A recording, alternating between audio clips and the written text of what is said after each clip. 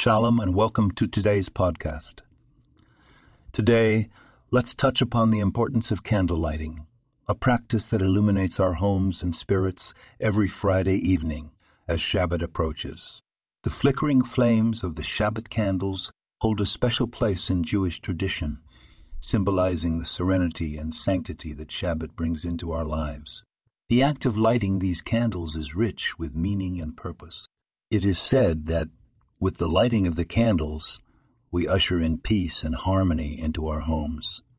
The Talmud, in Tractate Shabbat 23, teaches us that by fulfilling the mitzvah of lighting Shabbat candles, we are rewarded with children who are scholars. This reveals a profound connection between the light of the candles and the light of Torah wisdom. Moreover, the simple act of lighting candles is transformative. It marks the transition from the mundane to the holy, from the chaos of the week to the tranquility of Shabbat. With the strike of a match, we acknowledge the Creator, who commanded us to remember the Sabbath day to keep it holy, Exodus 28. So as we kindle the Shabbat candles, let us reflect on their deeper significance. May their glow remind us of the light we have the power to kindle within ourselves and spread to those around us, illuminating the path to wisdom and peace.